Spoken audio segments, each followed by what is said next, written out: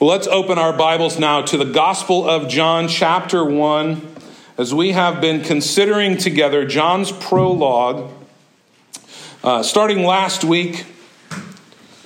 Again this morning we will come to this prologue, and then tonight at our Christmas Eve service we'll finish our look at this prologue of John as Christ is revealed to us as the Word became flesh. So as you are able, once more, let's rise to our feet in honor of the word of the Lord. Again, we don't do this out of empty ritual. We do this to remind ourselves of where the authority lies, and it is in God's living word. Hear now the word of the Lord from John chapter 1, verse 1. In the beginning was the Word, and the Word was with God, and the Word was God.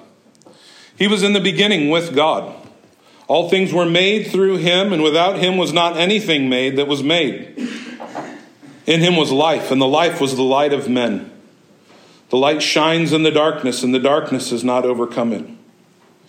There was a man sent from God whose name was John. He came as a witness to bear witness about the light, that all might believe through him. He was not the light, but came to bear witness about the light. The true light, which gives light to everyone, was coming into the world. He was in the world, and the world was made through him, and yet the world did not know him. He came to his own, and his own people did not receive him. But to all who did receive him, who believed in his name, he gave the right to become children of God, who were born not of blood, nor of the will of the flesh, nor of the will of man, but of God. And the Word became flesh and dwelt among us, and we have seen his glory, glory as of the only Son from the Father, full of grace and truth. John bore witness about him and cried out, "This is he of whom I said, he who comes after me ranks before me, because he was before me. For from his fullness we have all received grace upon grace. For the law was given through Moses, grace and truth came through Jesus Christ. No one has ever seen God, the only God who is at the Father's side. He has made him known." Let's pray together. Almighty God, thank you for your living, supernatural, inerrant word. For this good and pure and perfect gift that by your Spirit's working through your word, we have been brought from death to life, from darkness into your marvelous light. Lord, by this same Spirit working through this same word, you transform us day by day more and more into the likeness of Christ, our Savior, our Lord, our God. I pray now, Lord, by your Spirit, through your word, you would accomplish all of your good purposes in us and among us. I pray for myself as I proclaim your word, that the words of my mouth, the meditations of my heart would be pleasing in your sight. O Lord, my rock and my redeemer. In Jesus' name, amen. Amen. You can be seated.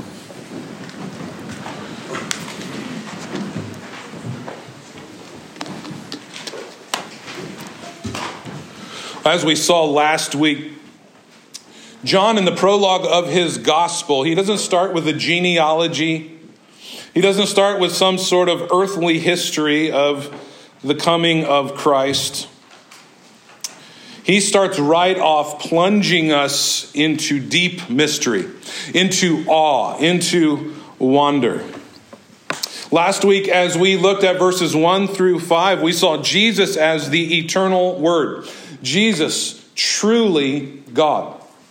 Jesus, fully God. Jesus, the creator of all things. We read in verse 2, he was in the beginning with God. All things were made through him. Without him was not anything made that has been made.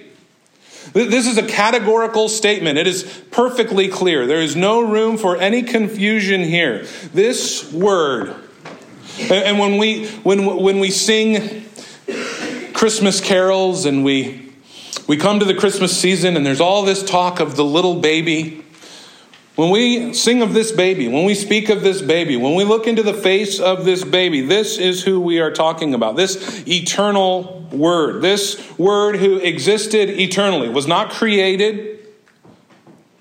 In fact, he created all things. Charles Spurgeon says this: we cannot describe the deity of Christ in clearer language than John uses here. He was with God. He was God. He did the works of God, for he was the creator. If any doubt his deity, they must do so in distinct defiance of the language of Holy Scripture. That is absolutely true. John is so perfectly clear here about who Jesus is. In the beginning, with God, was God, created all things, that Spurgeon says you have to defy the clear teaching of Scripture to come to any other conclusion about him whatsoever. John has made it undeniable for us in just so few words. Jesus is the Creator God. And we saw last week, Jesus is presented to us by John as light and life. Verse 4, in him was life. The life was the light of men.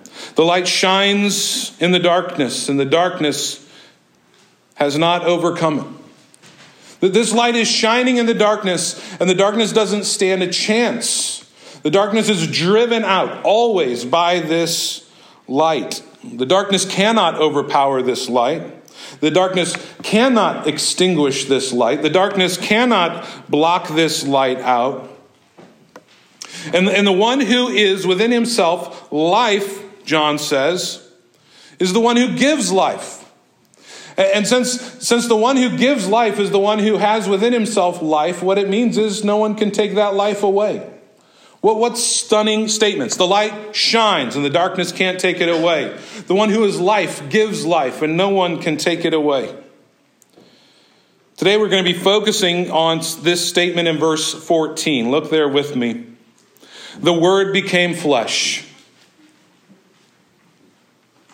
and dwelt among us. What an astounding. As John has brought us to a place of awe at this Word, this eternal Word. To hear these words then, the Word became flesh and dwelt among us. We've seen his glory. Glory as of the only Son from the Father, full of grace and truth. We'll be really zeroing in on that statement both this morning and then again tonight. Two more aspects we see of who this Word is, of who Jesus is. One this morning, one tonight. First, this morning we're going to be looking at the incarnation of the Word, of the Word becoming flesh and dwelling among us. The incarnation, God become man. Tonight we'll consider then the glory of this Word. The incarnation of the Word. The Word became flesh and dwelt among us. We've seen his glory. Glory as of the only Son from the Father, full of grace and truth. And the Word became flesh. The first 5 words here of verse 14 are perhaps the most profound words in the entire Bible. As it has been revealed to us exactly who this Word is, to then say that the Word became flesh is stunning. It provides for us an excellent summary of the incarnation. The glory of Christmas, it's not trees and lights and presents. It's certainly not Santa Claus, although we enjoy all of those things. The glory of Christmas is this. It's the incarnation. It's the incarnation. These words are stunning. The Word became flesh. They're stunning because of who Jesus is. Last week we saw this, verses 1 through 3. In the beginning was the Word. The Word was with God. The Word was God. He was in the beginning with God. All things were made through him, and without him was not anything made that has been made. Jesus is eternal. No beginning, no ending, not bound by time. He, in fact, created time. We can't even fathom what it would look like to not be bound by time. He created it. Jesus is truly God, fully God, omnipotent. He is all-powerful. He is omnipresent. He's everywhere, all the time. Omniscient. He knows all things actual, all things potential, anything there could possibly be to be known. Jesus, John says, was with God, as we saw last week, in the full love and unity of the triune Godhead, existing eternally in bliss, with no lack. God did not need to create us so that love could have an object. God did not need to create us because of loneliness. Full pleasure, full joy, full love. within the triune Godhead. John tells us Jesus created all things, everything you can think of in the entire universe. He did that. This word, this baby of Christmas. It also means he can't be created. As we saw last week, he would have to have created himself for that to be true. This is the Word. This is the Word who became flesh. Nate Pickwick says this: Christmas is not ultimately about a baby being born in a manger, but about the Lord of heaven coming to earth to rescue his people. This is what Christmas is. It's the Word become flesh. It's not just a birth, it's an incarnation. It's an astonishing thing to think that the Creator of all things would become human. We can't imagine that kind of condescending, of laying down of glory. What's even more mind-blowing is the way that he did it.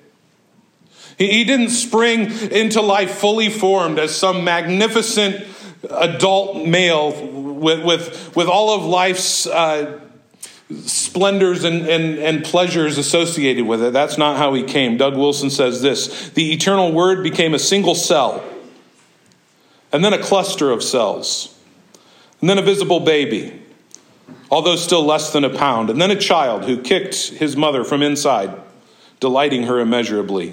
He, the eternal Word, the one who spoke the galaxies into existence, was willing to become a little baby boy who could do nothing with words except jabber. And in that jabbering, make glad his mother and earthly father. He, the source of all life and all nourishment for that life, was willing to be breastfed. He, the same one who had separated the night from the day and had shaped the sun to rule the day and the moon to rule the night, was willing to have his diapers changed for a year or so. This is not astounding. But before the incarnation, before the Word became flesh, Jesus had never experienced any need whatsoever. No physical pain, no rejection, no poverty, no hunger, no thirst. He'd never been too cold or too hot. He had never been bored. He'd never felt shame or exhaustion. He'd never known the oppression of some wicked government. He'd never even been frustrated. He'd never been confused. He'd never even been a little bit sad. He never had acne. He never had body odor. He never had bad breath. He had certainly never experienced helplessness. He had never experienced infancy, where you're depending on others for everything. All that this Word knew from all of eternity was the fullness of divine pleasure, the full exercise of divine rule and authority. And he left that willingly, and the Word became flesh, experiencing all that we experience, yet without sin. It's mind-blowing. It's mind-blowing to consider all that he left behind. Fullness of joy within the triune Godhead. Full authority as the sovereign God. Jesus from all eternity doing whatever he wants, whenever he wants, however he wants. And he laid it down, and the Word became flesh. This word flesh here is very important. There were people living in Jesus' day who believed that what's truly good is the spiritual, and that the material world is in its very essence corrupt and sinful. And so the whole point of religion to them is escape the material world. Get out of the body and just be spiritual. So John's choice of words here is very important. John uses the crudest word possible. The Word became flesh. The Word became flesh. It's a word so crass that Paul uses it to describe our sinful nature. When Paul speaks of our sinfulness, he calls it the flesh. Now that's not what it means here, obviously. But what John is saying is this eternal Word, This Word who created all things became a man in the totality of what it means to be in human flesh. He fully entered into our world. There was nothing of our human nature and experience except for sin that he did not take upon himself. So what the Apostle Paul tells us in Philippians 2, verse 5, have this mind among yourselves, which is yours in Christ Jesus, who though he was in the form of God, did not count equality with God a thing to be grasped, but emptied himself, taking on the form of a servant and being born in the likeness of men. This expression, equality with God. Equality with God is what this word is what Christ has had eternally. Equality with God. All the privileges of godness. And he says he didn't consider that something to be grasped, something to be held on to at all costs. So what he's saying here is the exercise of his divine privilege wasn't something he clung to. It wasn't something that he wouldn't let go of. It wasn't something he wouldn't lay down. It certainly wasn't something he was going to exploit for his own benefit. Instead, Paul says he emptied himself. In humility, he condescended to our level. In humility, he counted our interests as more significant than his own. What an amazing thing. When he says he emptied himself, it doesn't mean that he was emptied of his deity. That never happened. Not for 1 second. He was not emptied of his deity. Jesus Christ remained what he had always been eternally. There's been no point in any of eternity where Christ did not remain what he had always been.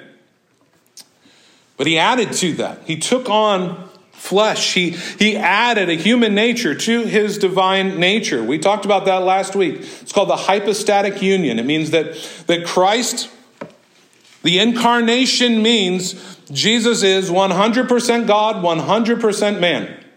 He added human nature to his divinity. The Word became flesh. And then John says, and dwelt among us. Dwelt among us. Dwell literally is he pitched his tent. He tabernacled. Long term, he dwelt among us. John's evoking images here from the Old Testament. For a time, God's presence tabernacled. It dwelt among the midst of God's people in the tabernacle. This is where man and God met. This is the place where God's glory dwelled. And now God has decided to dwell among his people in an even more personal way. A more personal way than having a tabernacle that we can see in the center of the camp.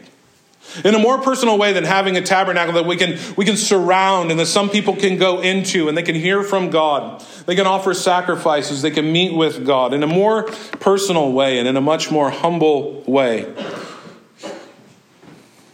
God has decided to dwell with his people through his incarnate Son. Jesus now is the place where man meets God.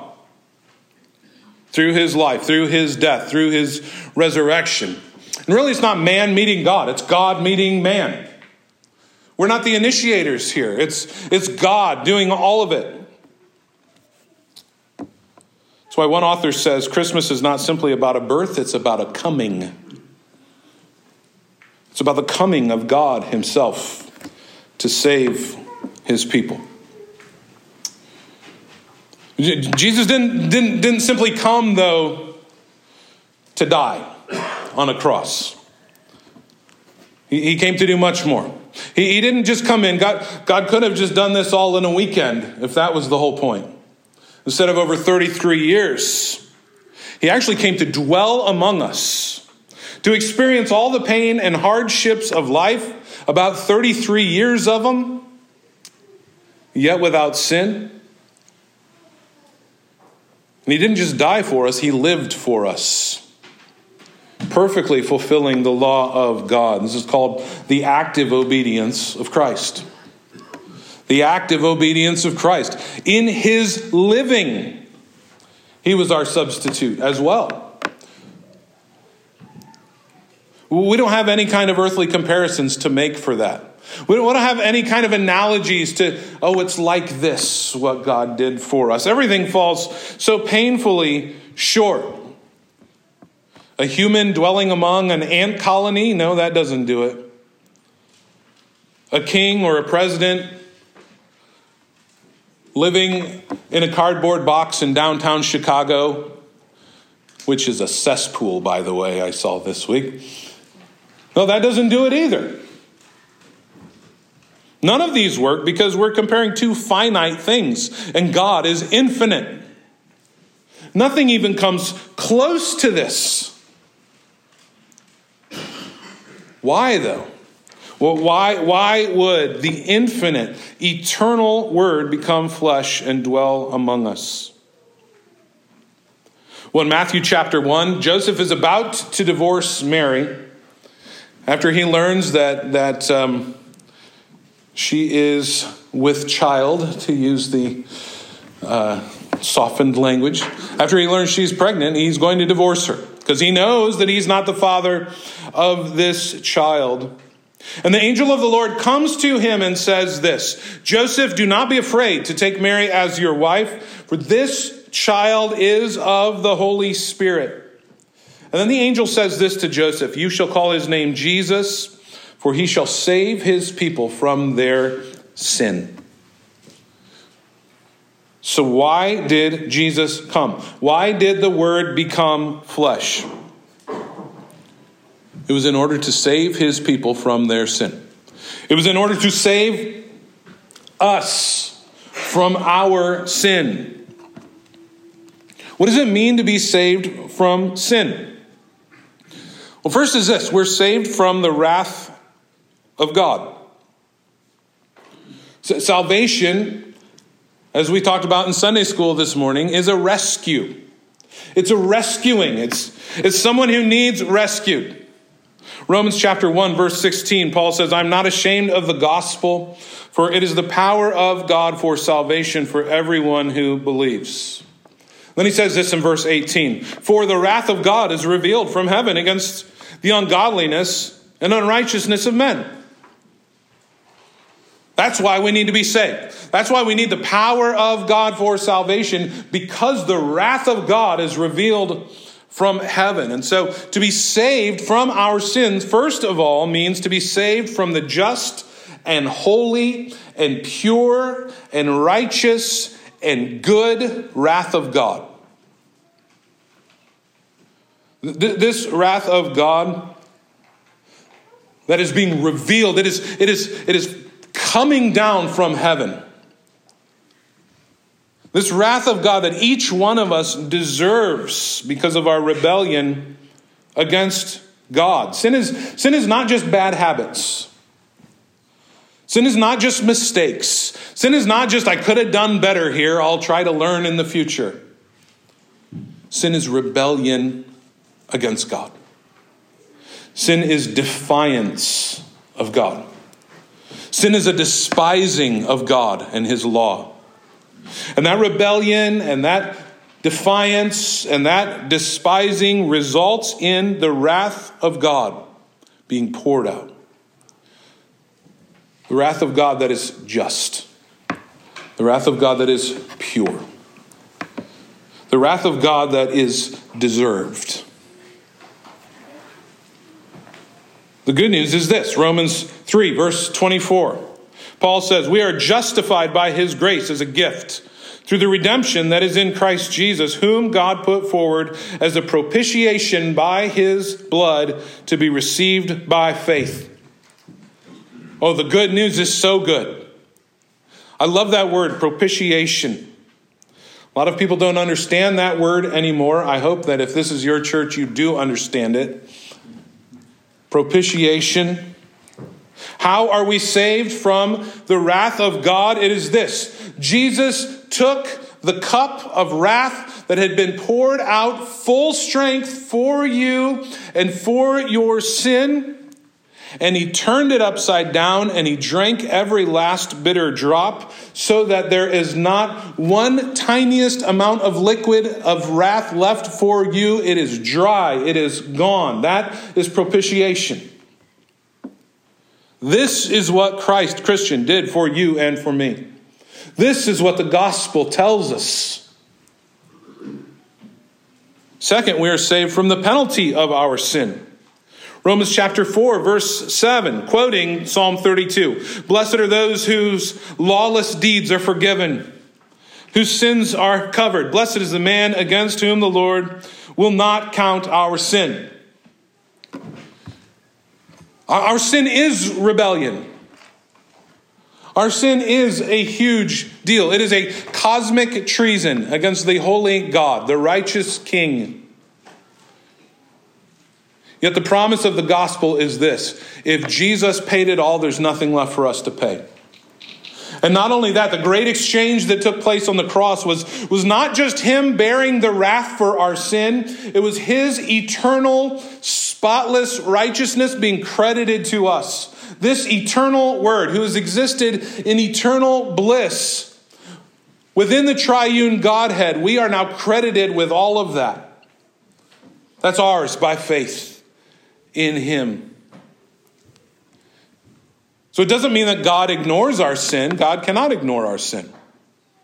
His holiness forbids that. Sin must be dealt with.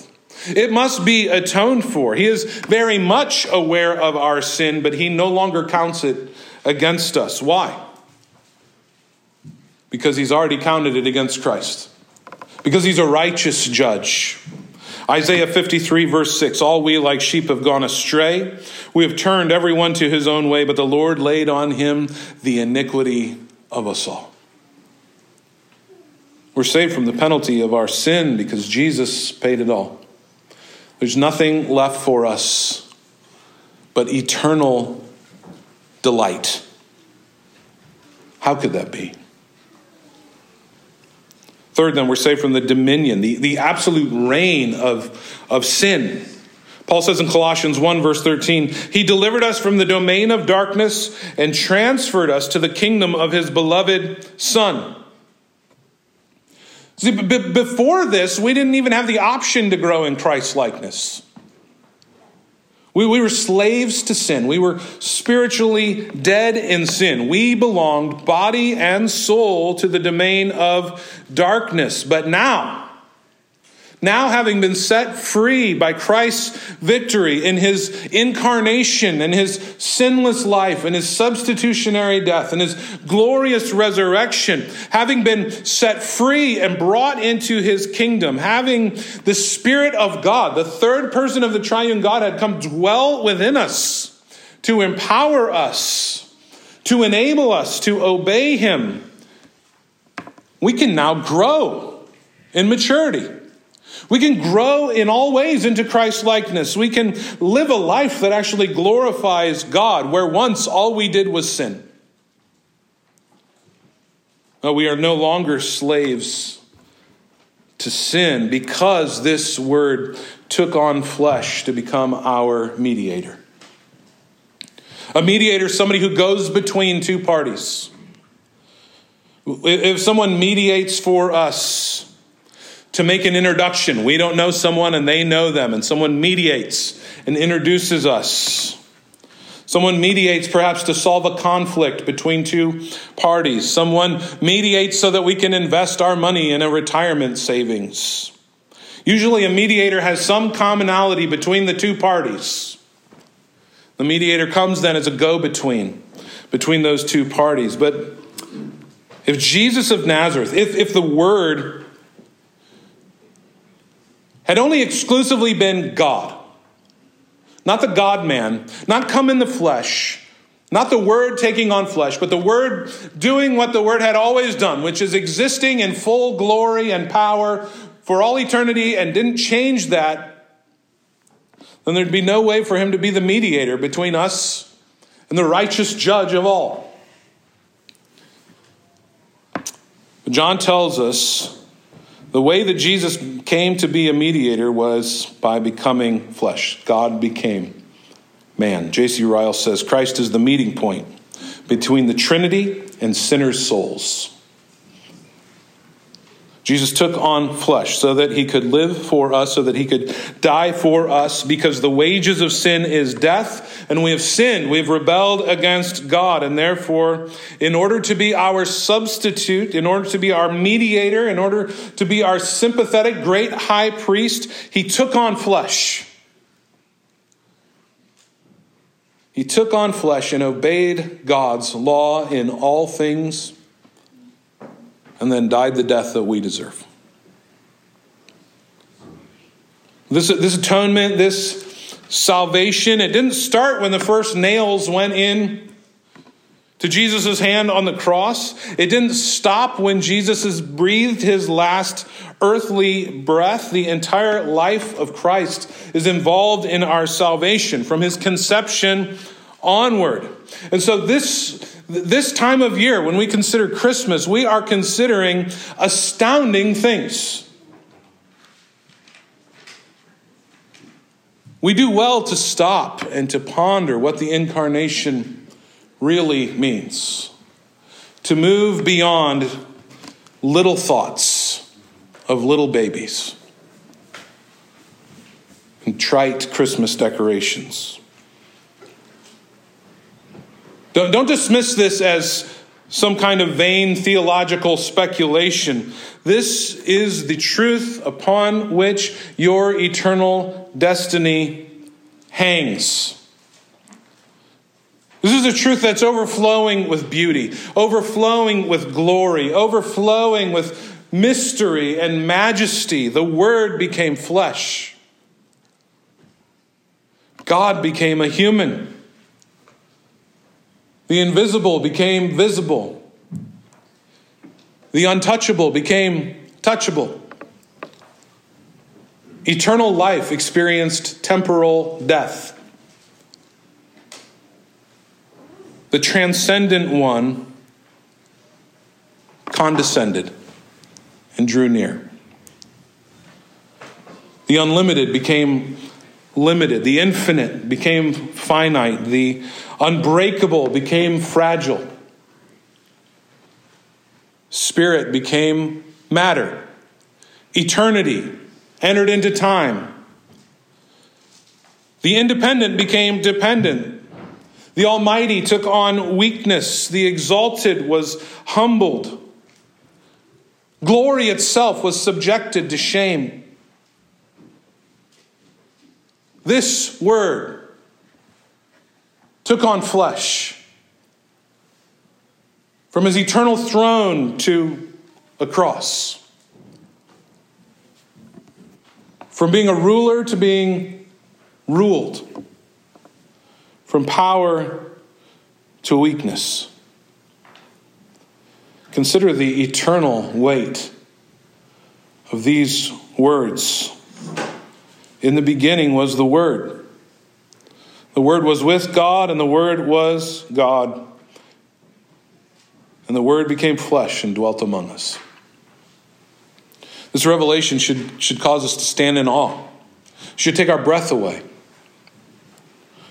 Well, what's the connection between this revelation from God and you? Verse 16 tells us the answer. From his fullness we have all received grace upon grace. Jesus didn't just come to show us grace, he came to give us grace. There's a big difference between those two things. There's a big difference between Jesus, the good example, and Jesus, the giver of life. He didn't just come to show us grace, he came to give us grace, and we must receive it. God doesn't just want to fill our heads with knowledge about his truth and his grace. He wants you to receive it. He wants you, Christian, to experience it. He wants to give you a foundation of truth to stand on so that you won't falter, so you won't fall under the weight of stress and worry and trials. He wants to pour out his grace on you, to forgive all your sins. All your sins. to take away all your guilt, to make your conscience clean, to give you strength to live for him each day, to fill you with hope and joy and peace. This is why the Word became flesh and dwelt among us. But you must receive it. You must receive it. Verse 11 says, he came to his own, and what? His own did not receive him. What better time? What better time than right now to stop resisting? To lay down your arms and give up the war. Don't resist his grace this Christmas. Receive it. Welcome it. Welcome it for the gift that it is, the astounding gift. Let it fill your heart with everlasting joy. Let yourself be amazed at a God who would go to such great lengths, even taking on human flesh and dwelling with us, even suffering in our place, even absorbing God's wrath in our place. All that, also that he could shower his grace on us forever. What a God. What a gospel. We close with these words from John Calvin. It says, when the Son of God was thrown into a stable, placed in a manger, and a lodging was refused to him among men, it was so that heaven might be open to us, not as a temporary lodging, but as our eternal country and inheritance. This is what God has done. This is what God has done because the Word became flesh. Let's pray together. Almighty God, thank you for your great salvation. Lord, we rejoice in your wisdom. Lord, what mind could have conceived of so great a salvation? Lord, we rejoice in your power to save. Lord, your power to come and to seek your own and to make them your own. Your power, Lord, to forgive our sins, to break us free from our bondage in death. Your power to hold and to keep. We rejoice in your grace. Lord, we who are so undeserving, your creation who rebelled against you. And yet, Lord, you've chosen to glorify yourself by being gracious to us, even us. And Lord, in your glorious grace that you have revealed to us in your word, that you take great delight in us. This is not some begrudging salvation that you offer. You delight in us, even as you delight in your Son. And so we can't comprehend that, but we glory in you. I do pray, Lord, for those that are in this room whose hearts are far from you. I pray for those for whom, Lord, they do not have peace this Christmas as we speak and we sing of the Prince of Peace and of your peace that's come to all with whom you are pleased. Lord, their hearts are far from you and they're not at peace at all. I pray, God, in your mercy, by your Spirit, in this moment, you would convict them. Lift their eyes to behold their Savior. Show them their desperate need for salvation and show them the glories and the goodness and the grace of your good gospel. I pray, God, that this Christmas, this day, will be the day of salvation for them. I pray for those whom you have saved, but whose hearts are distant from you. They've backslidden. I pray, Lord, again, this day you would call them, draw them to yourself. Cease their striving and their running. Cause them to come and to know fullness of joy, fullness of peace. To walk in a manner worthy of the high calling to which you've called them. I pray for each one of us, Lord, that you would make us faithful ambassadors of this King and of his kingdom. not just at Christmas time, Lord, but in every day that you have given to us, that we would make much of the time that you have given to us, that we would bring glory to your name. Pray for us individually and as a church, Lord, that we would be faithful and fruitful for your kingdom's sake. In Jesus' name, amen.